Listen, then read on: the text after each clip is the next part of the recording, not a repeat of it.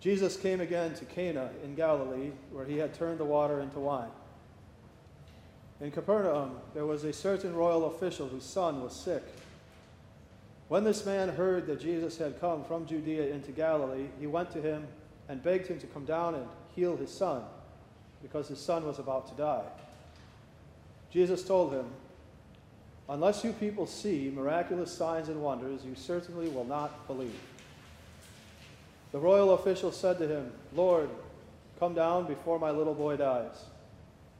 "Go," Jesus told him. "Your son is going to live." The man believed this word that Jesus spoke to him and left. Already as he was going down, his servants met him with the news that his boy was going to live. So he asked them what time his son got better. They told him, "Yesterday at the 7th hour, the fever left him." Then the father realized that was the exact time when Jesus had told him, "Your son is going to live." And he himself and his whole household believed. This was the second miraculous sign Jesus did after he came from Judea into Galilee. The gospel of our Lord. In the name of the Father, and the Son, and the Holy Spirit, amen. In our worship this morning, we are singing some good hymns. Probably the best of the three is the one that you're not going to sing unless you're in Sunday school. Glory be to God the Father, that comes at the end of the service. Some hymns are better than others, and what makes a hymn good is not just that it has a catchy tune and a memorable chorus. The best hymns have that going for them too, but what makes a hymn good, really, is that it proclaims the goodness of God. Especially the goodness of God as it is revealed in his Son, Jesus Christ. There is a very good hymn like that I would have picked, probably should have picked to sing today if I picked hymns and wrote sermons at the same time, but I don't. It's a very good hymn called "What God Ordains is Always Good." And since we're not singing it, I'm just going to ask you to listen to some of the best lines from the original version of this hymn.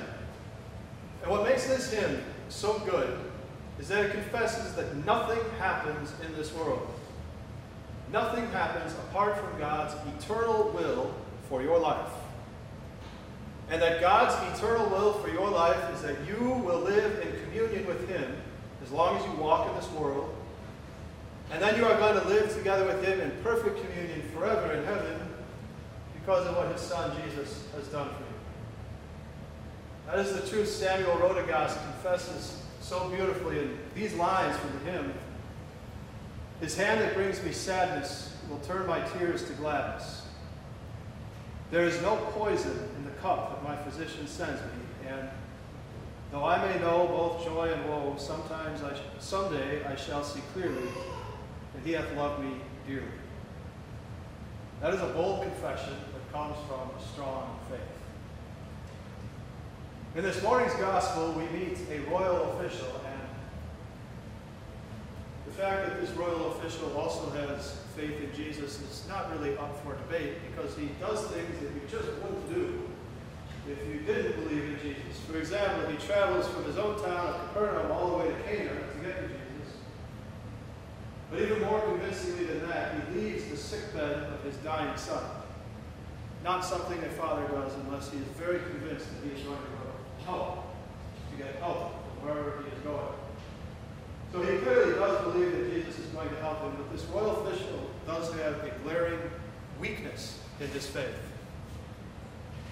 Unlike that hymn writer, Samuel Ordains, this royal official has a faith that requires him to see things. He needs visual proof, evidence that what Jesus says is going to happen is actually going to happen. But Jesus desires faith that is full and complete. Faith that believes it's going to happen just because Jesus says it's going to happen. Faith that does not require sight or proof.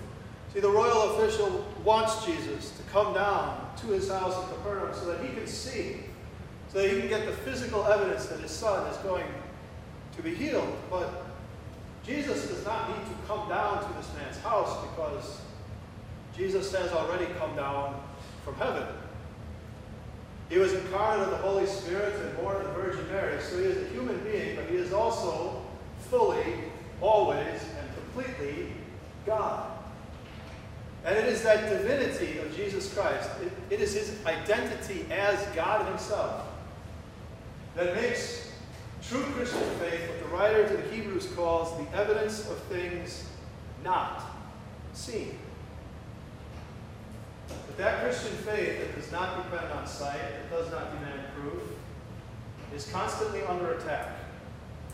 And it's under attack from some pretty powerful enemies, too. In the second lesson today, we heard the Apostle Paul explain, we do not wrestle against flesh and blood, but against the authorities, against powers, against the rulers of darkness of this age, against spiritual hosts of wickedness in the heavenly places. We have powerful spiritual enemies that tell us a lie about God and his reliability. Reasonable people, our enemies say. Reasonable people. And you are a reasonable person. There may be nobody in this world who's more reasonable than you.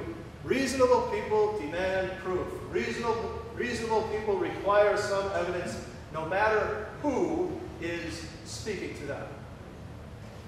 And those spiritual enemies that tell us that lie about God, it's not just that. It's also our experience with other people in this world. All the experience we have with unreliable, sinful people. We live in a world full of scammers and snake oil salesmen and charlatans. So these spiritual liars, our enemies, along with our experience with sinful people, they all pull us toward treating God by the same standards, the same empirical standards that we treat other human beings. So this royal official does have faith, and so do we, but it is an imperfect faith, a faith that still requires sight.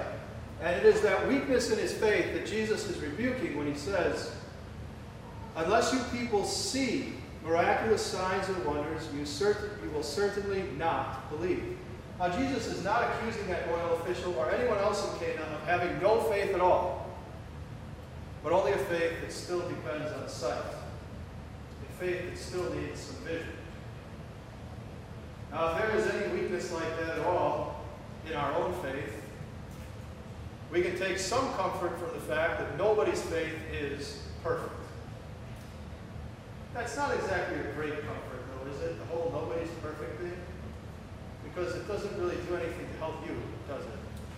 It's just a misery loves company kind of thing. It doesn't do anything to make you more perfect. The far greater comfort when you look at your own imperfect faith is that when you look on the pages of Scripture, you see that God does not give up on people with this kind of faith. He doesn't quit on people who have a faith that still requires some visual proof and evidence. You see that in Jesus' own disciples, who were in the middle of a fierce storm on the Sea of Galilee, and they panicked. They thought they were going to die because of what they saw. Even though the Son of God was with them on that boat, although he was sleeping in the stern at the moment. But what about the children of Israel that we heard about in the first lesson today? God swore on himself to their forefather Abraham. God gave them his word that the land of Canaan would one day be theirs, be the land of Israel. And what did they do? They went with what they saw over what they heard from the mouth of God. So the spies came out of that promised land and said, no, we're not going in there again, and neither should you. These people are huge, plus they got towers. They're just going to rain arrows and rocks down on us, and we're all going to die.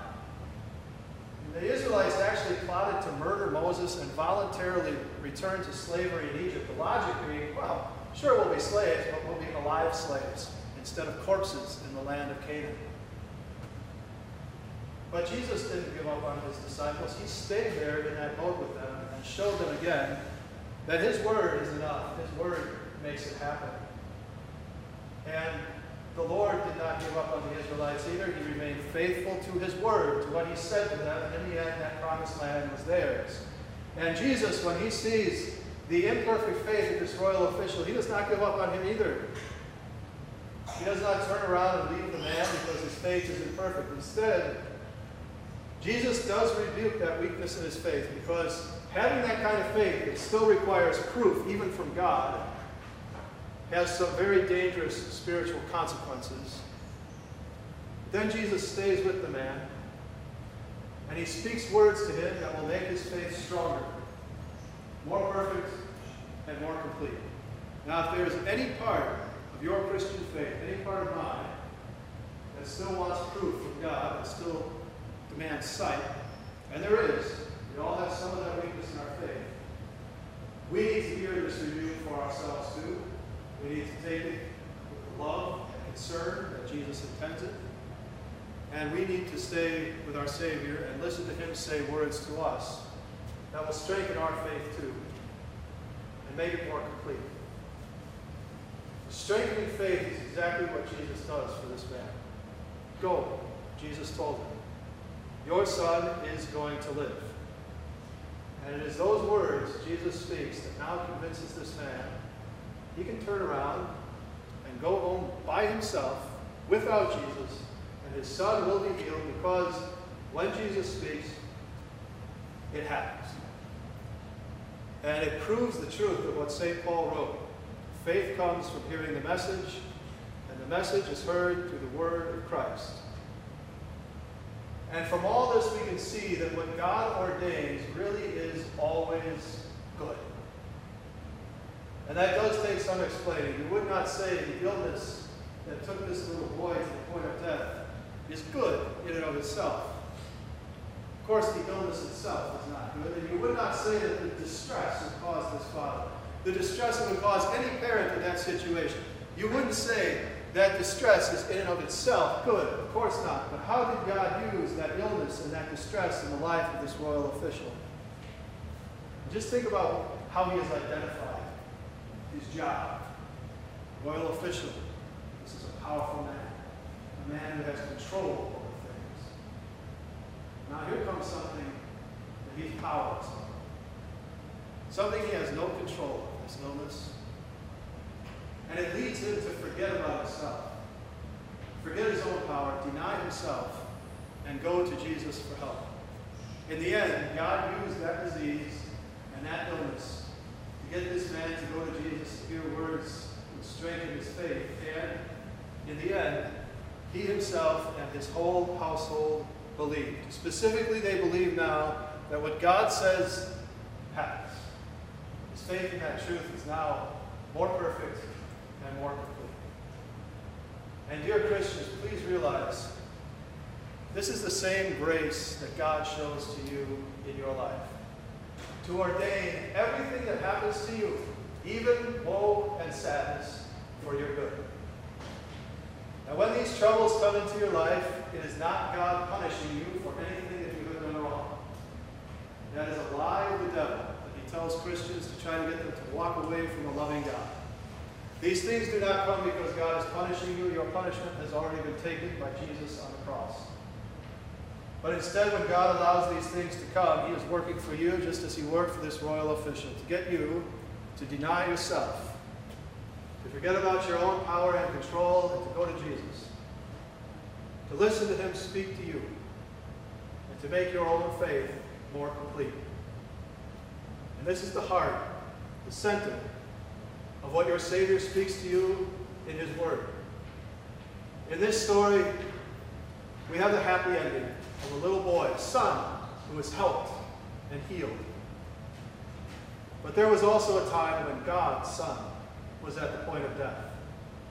And for God's son, there was no help. There was no healing at all, because he was taking the punishment that your sins deserved, your weakness of faith, and all the rest. And God's suffering was so severe, his wounds were so deep, that he did die. Not only a physical death, but also the torment of hell, your place. By the death of that son, because he was God's own son, by that death, you were made one. You were atoned for. Made it one with a loving God who always tells the truth, who speaks, and it happens. God's own son did die for your sin, but he did not stay dead. It's interesting how the report that royal official received from his servants when he was on his way back down home, that report is a pretty clear preview of the report that the angel gave to the ladies from Jesus' tomb on Easter morning, God's Son, lives. And isn't it interesting exactly how the angel said it? He is risen, just as he said. How about that? God speaks, and it happens. Jesus said he was going to rise, and he did. He lives, and so do you, because God said so. But now what if, when adversity came into my life, all the way up to the ultimate adversity of death, what if I did not believe that what God ordains is always good? What if I could not believe that even that ultimate evil attack of death was going to be for my good, for God to deliver me safely to his side in his heavenly kingdom? Well, I couldn't believe that, and neither could you. No one could. Which is why God ordains even the woe and the sadness in our lives, that we will deny ourselves, return to Jesus, and hear him speak words that will secure our faith. Then we will stand firm until the end in that faith that believes what God says happens. Jesus lives, and so do you, perfectly and forever. Amen.